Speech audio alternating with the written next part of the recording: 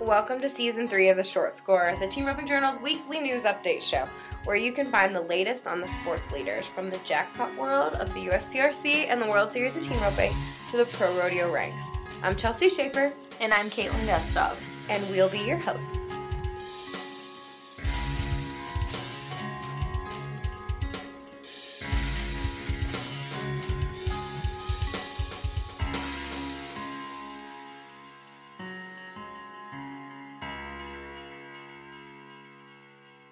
Hey, Caitlin. Hey, Chelsea. Hey, everybody. Welcome to The Short Score. Here we are again, 2 weeks in a row. Look at us go. Proud of us. You're welcome, everybody. You're welcome. Being successful. We are. We are here. We're working on so many different things right now. It's kind of hard sometimes to take a break and just talk to you guys about everything that we're doing. But it's not worth a darn if I don't tell you all the good things that are happening in the team roping world, because that's quite literally our job.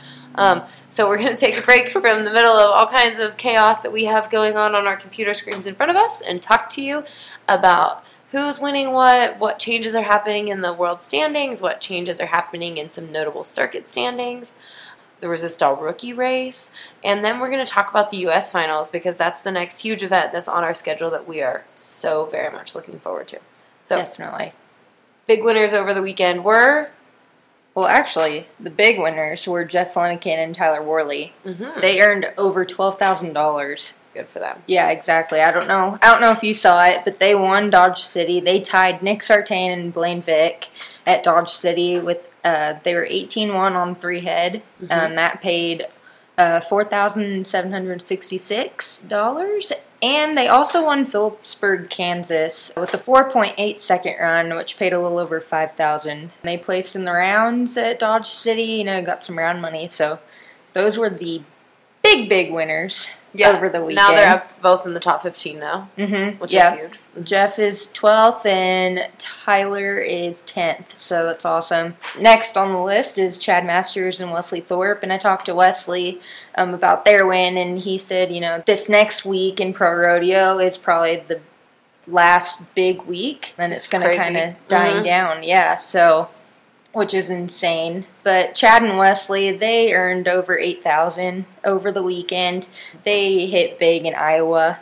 They won Iowa's championship rodeo in Sydney with a 4.2, and then they tied Colby Lovell and Paul Eves for first at the Carson Community Rodeo with a 4.3. And then they also ended up placing in Burlington, Colorado with a 5.4 second run. So they had a pretty good weekend in pro rodeo. I know Wesley was kind of saying that, because I asked him where he was kind of at right in the standings around this time last year, and he said it was about the same where when he was roping with Cody Snow in 2019, they were around the bubble, and that's exactly where Chad and Wesley were before this weekend. And so now they're sitting pretty good in the standings at 10th and 11th.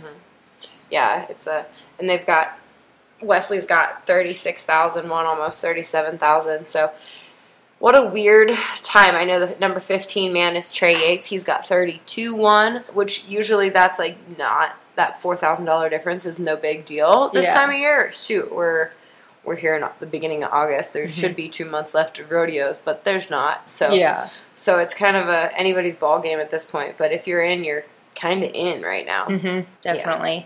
And I know the heelers, as much as the headers are trying to make it, the heelers are trying to make it. If you read the story about Wesley and Chad, Wesley kind of talks about how it's the headers game this year. It's tough to be a header. The scores are longer. The cattle, it is taking a good draw this year. He said it's all on the headers this year, and the heelers just have to catch, in a sense. Yeah, our podcast this week is with Cesar De La Cruz, and Cesar, it's August 3rd, and as I talk to Cesar, he's getting ready to just kind of gear up his roping lessons and head home for the summer. And by head home, I mean just not rodeo, because he's going to be all around teaching roping lessons. And he talks about what pressure it is for especially some of these young headers to go out there and just try to knock the barrier back, just really be in it. You have to be 4 on long scores in a lot of places. It's harder than it's ever been.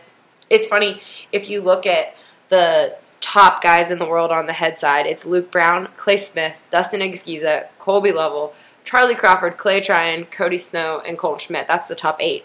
Those guys are all veterans. Mm-hmm. There's not anybody that's, I mean, no offense, Dustin Egiskiza and Cody Snow and Colton Schmidt, you guys aren't really young guns anymore. Those are all guys with tons of experience who have been to the finals. I said when Caesar and I were talking, man, I would not want to be one of these young guys with somebody hungry like Caleb Driggers, Brenton Hall, Coleman Proctor coming up outside of the top 20, or outside of the top 15. So it's going to be tough as we see this season kind of end. Nelson Wyatt, though, he's hanging in there at number 9, which is awesome for Nelson. He had a good winner, and it's just kind of chipping away at him, so it's exciting to see. Yeah, it's hard even with all those hungry guys that are around the 15th spot in the standings on heading and healing. It's hard for anyone right now if you're going for your circuit or not, whatever you're doing, because all these guys are entered everywhere. Like, I know we've talked about that before. It's insane right now. This year is insane. Yeah. And speaking of guys that are everywhere, Jade Corkill is doing Jade Corkill things and is now first in the world. He's overtaken Joseph Harrison for the number 1 spot in the healing. Yeah, by just a few thousand right now. So, Joseph, if he hits a few, he might get back up there. And, I hope Joseph does good. I don't wish bad upon anyone, but it's awesome to kind of see a leaderboard change right now. It's been a long while. Usually it's like every other week we're kind of like, look who's leading since March. Since the 1st of March. Yeah. Yeah, so not that we don't want Joseph to be first in the world, but there's a change. It's exciting. Yeah. Glad to see Jade up there. Now, awesome. We were talking about circuit stuff. Oh, yeah. And circuit stuff is super tricky right now. We're obviously going to pay a lot of attention to the Mountain State Circuit because that's where we are sitting smack in the middle of. Yep. What on earth is going on with the Johnson boys and Caleb Driggers and Corey Petska? I don't know, but I know if you guys wait a little bit this week, we're going to have a story about it. We're going to figure it out. But I know I saw the day sheets, and I saw it was Caleb Driggers heading for Carson Johnson and Kellen Johnson heading for Corey Petska, and I was like, what in the world? Like, did PRCA get it wrong? Like, I didn't want to, say they do their jobs bad, but I was so confused. I'm like, somehow there's a mix-up, and I texted Kellen because I needed to know, and he's like, nope, we switched for 2 rodeos, just mixing it up. I'm like, oh, great, this might be worth the story. He's like, I think it is. Perfect. Well, I mean, if Kellen and Carson Johnson needed circuit money, They got it.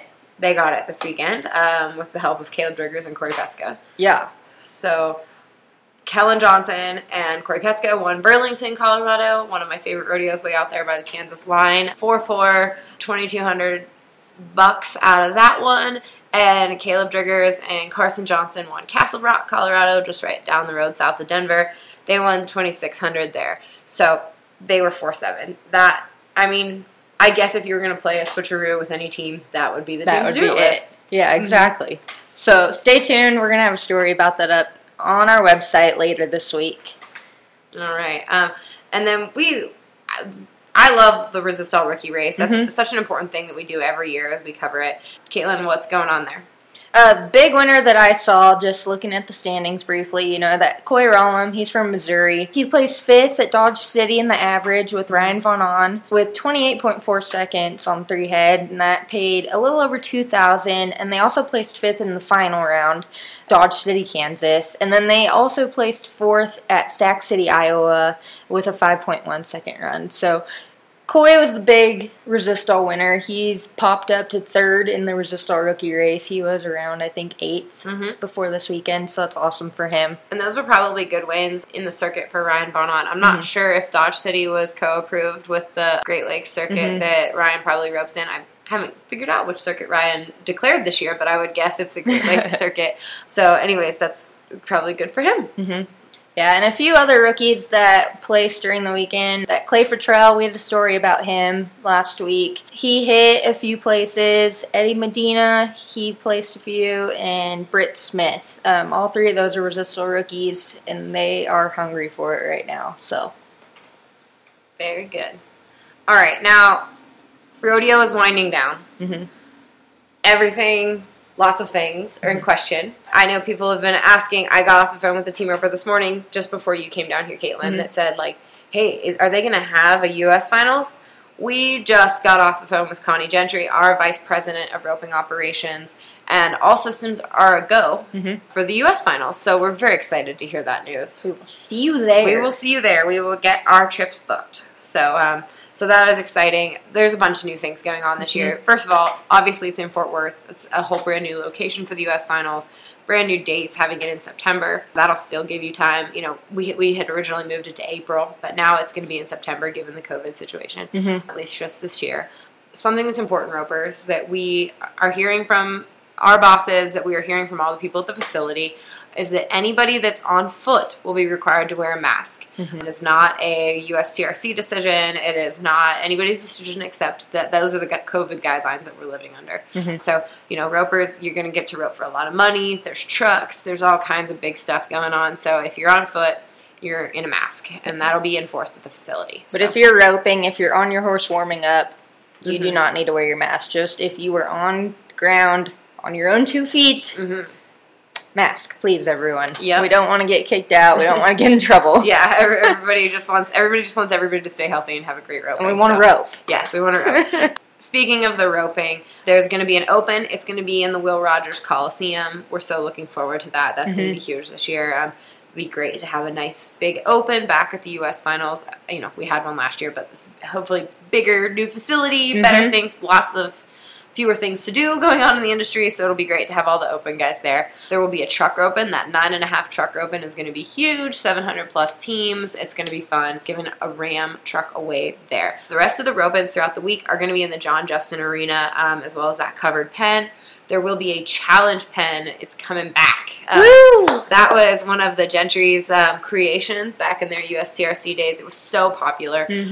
So, you know, with the practice pen challenge that we've been doing for the association's been doing for the last few months, what a better time now to bring back the challenge pen. Ropers love to gamble their money there. It's so fun. Like, back when I used to rope at the U.S. finals in Oklahoma City, I used to enter the challenge pen. Like, it's so much fun. Yeah, it's a lot of fun, and we'll look forward to seeing everybody there. We will have podcasts every night, so if you follow the score, you'll just, you know, stick to your regular, however you follow it.